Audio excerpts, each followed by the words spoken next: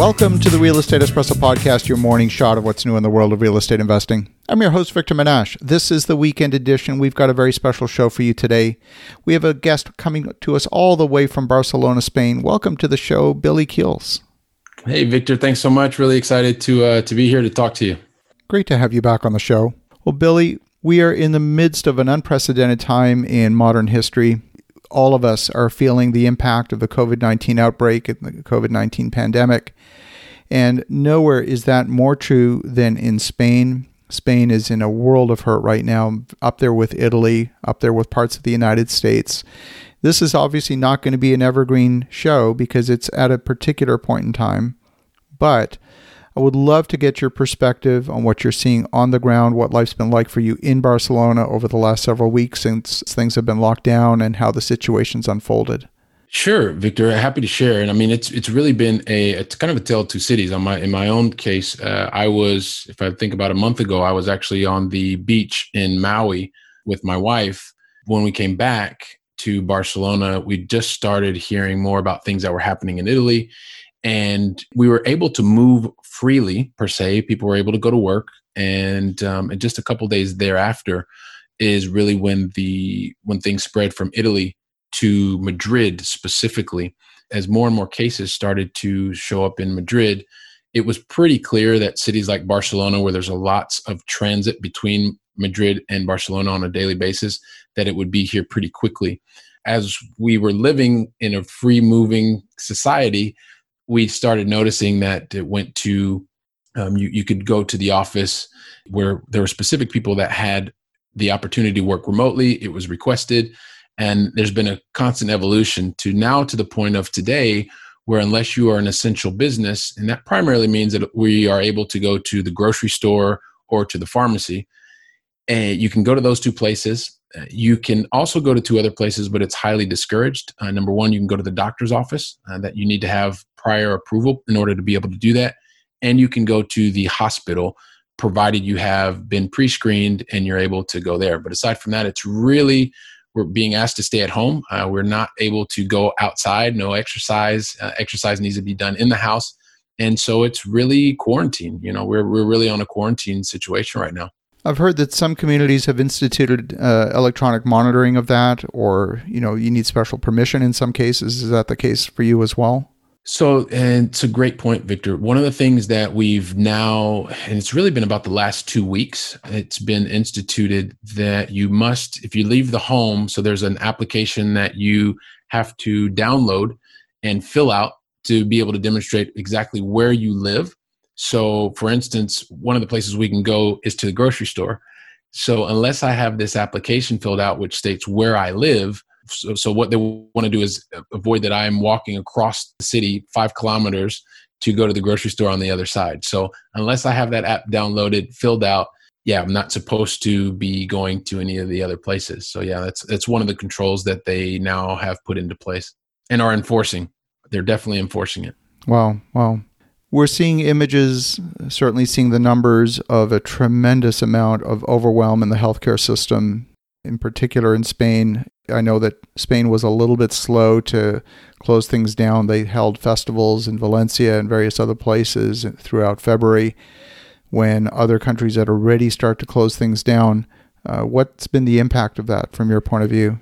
It's one of those things where the upfront, the more that where we've seen cases, and I know they talk about South Korea a lot, where right up front there have been really definite confinements and inability to move freely, they have had less cases. Now, I guess as we look back on things, those attending music concerts in Valencia or wherever else, or sporting events, that definitely can't be one of the things that helped to confine the spread of the COVID.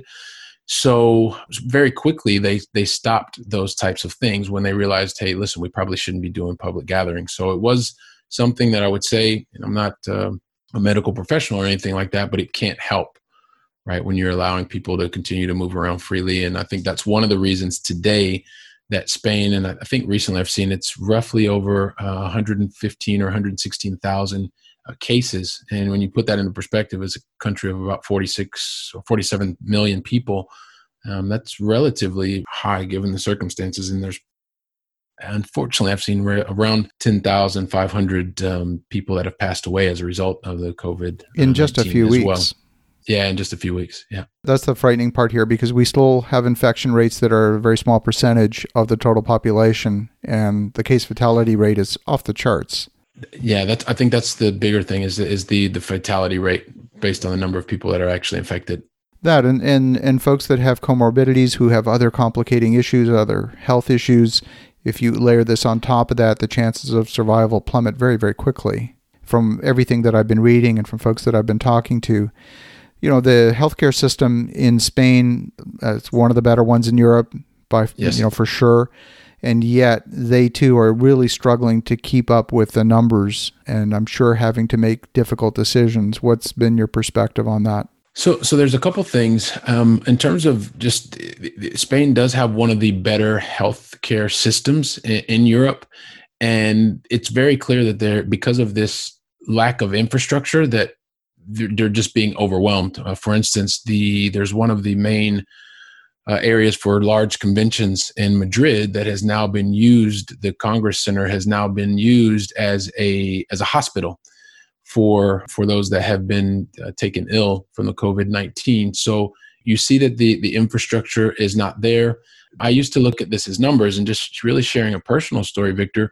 Unfortunately, we've had someone that is part of our family that has unfortunately lost a battle to COVID-19. And so you start to see that a lot of the numbers that we talk about, when there's actually a first and last name attached to those, it really helps to reinforce each person taking their role and responsibility of helping to not allow this virus to continue to spread. And also, I think that's what's helping so many more people really stay at home in spite of what are very difficult conditions. I mean, most people in Spain or any place in here in Europe, we like living in the center of the city, but we also like being able to get out and socialize.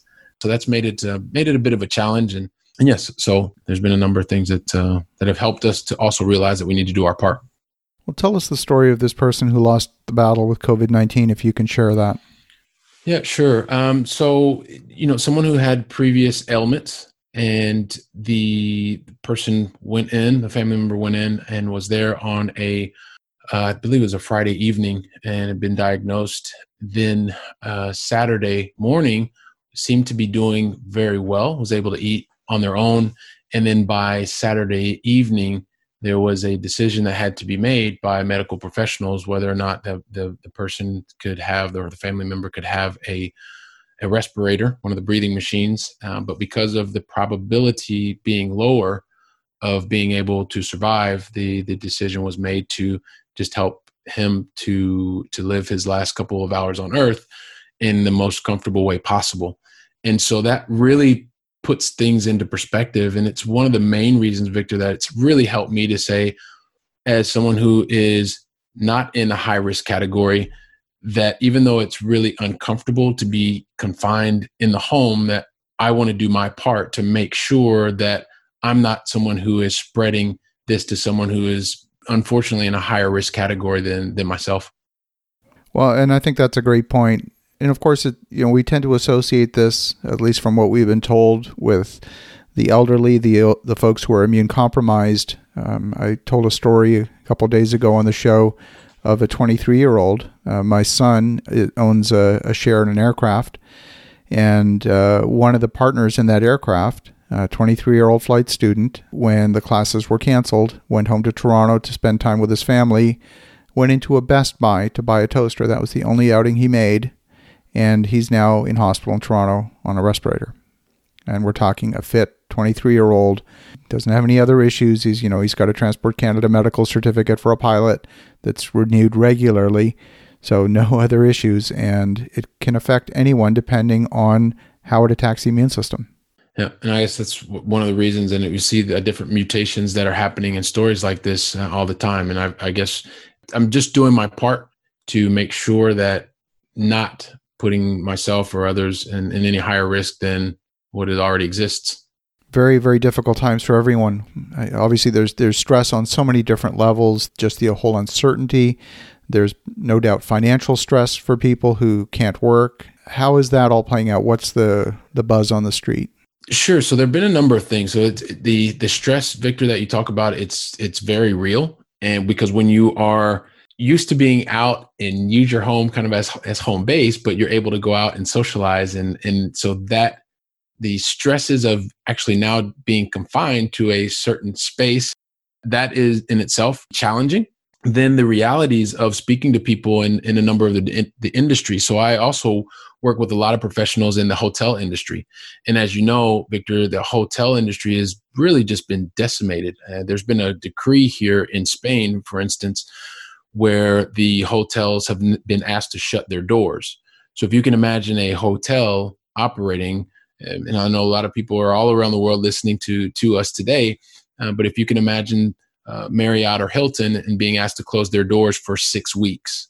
And so having no income, not only does that affect the company, but affects those thousands or hundreds of thousands of workers. And it's no different here. So when you are expected to go to work every day, and all of a sudden there's been a royal decree that says you're no longer allowed to go to work, that's also creating financial stresses for people. There have been lots of questions about, if you don't have a income, how are you going to pay your mortgage, or how are you going to pay your rent, which then affects a number of entrepreneurs, business owners that now are expecting their residents, their tenants, their customers to be able to pay, that are not able to do that. So that's creating also a financial stress on top of what can be already an emotional stress. So, and I think that we see that playing out pretty much around the globe. Some of the things that the government is doing to respond to that is providing grants, providing loans, asking, and some of the financial institutions are also providing 60, 90-day relief. It may be basically placing those mortgage payments on the back end of an already existing mortgage and things like that. So there's definitely an impact, and we do see both government and private sector coming into play to realize that everybody has to do their part here. The primary concern here, of course, is the healthcare system, making sure that it doesn't get further overwhelmed than it already is. And if we look at Italy, for example, that arguably was a little bit ahead of Spain in terms of the progression of the disease, they've been locked down for over a month now, and they're just starting now to see their numbers slow down a little bit. We're seeing a deceleration in their numbers, but it's taken a full 4 or 5 weeks for that to happen. And there's a lag between any action that's taken to try and prevent the spread of the disease and it actually being realized in the numbers. What's the sense of people in Barcelona and in the rest of Spain? This is obviously going to be a very difficult time. What are people thinking? So right now, it's interesting you talk about Italy, because Italy right now, because it has been a couple of weeks before Spain, Italy is not only a cousin country, but is also the point of reference right now. In a very similar way that you just talked about Italy, and was reading earlier today that there continued to be an increase in the number of cases. However, the rate at which it's increasing has begun to slow down. Doesn't mean that we've stabilized yet.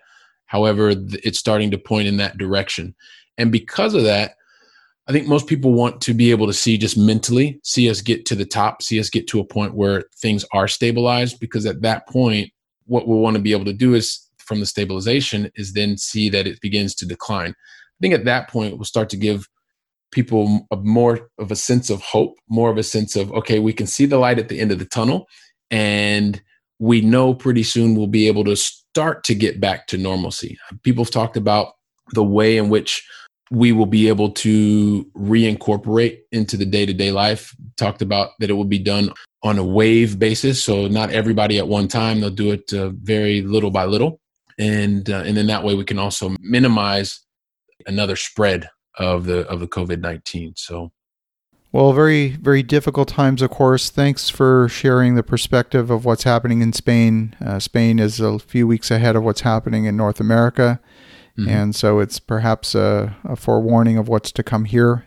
So, Billy, thank you for sharing that with us, and hope that everything goes well for the rest of your family in this difficult time, and appreciate you joining us today. Thanks so much, Victor. I appreciate always having the chance to share with you and the listeners. Well, and for the listeners at home, you definitely want to take what Billy had to share here seriously. It can hit close to home. It's not just numbers. These are real people with real lives and real fathers and grandfathers and brothers and sisters and cousins. These are folks that are dear to us. We definitely want to keep them around. So definitely stay at home, wear a mask out in public, In the meantime, have an awesome rest of your weekend. Go make some great things happen, and we'll talk to you again tomorrow.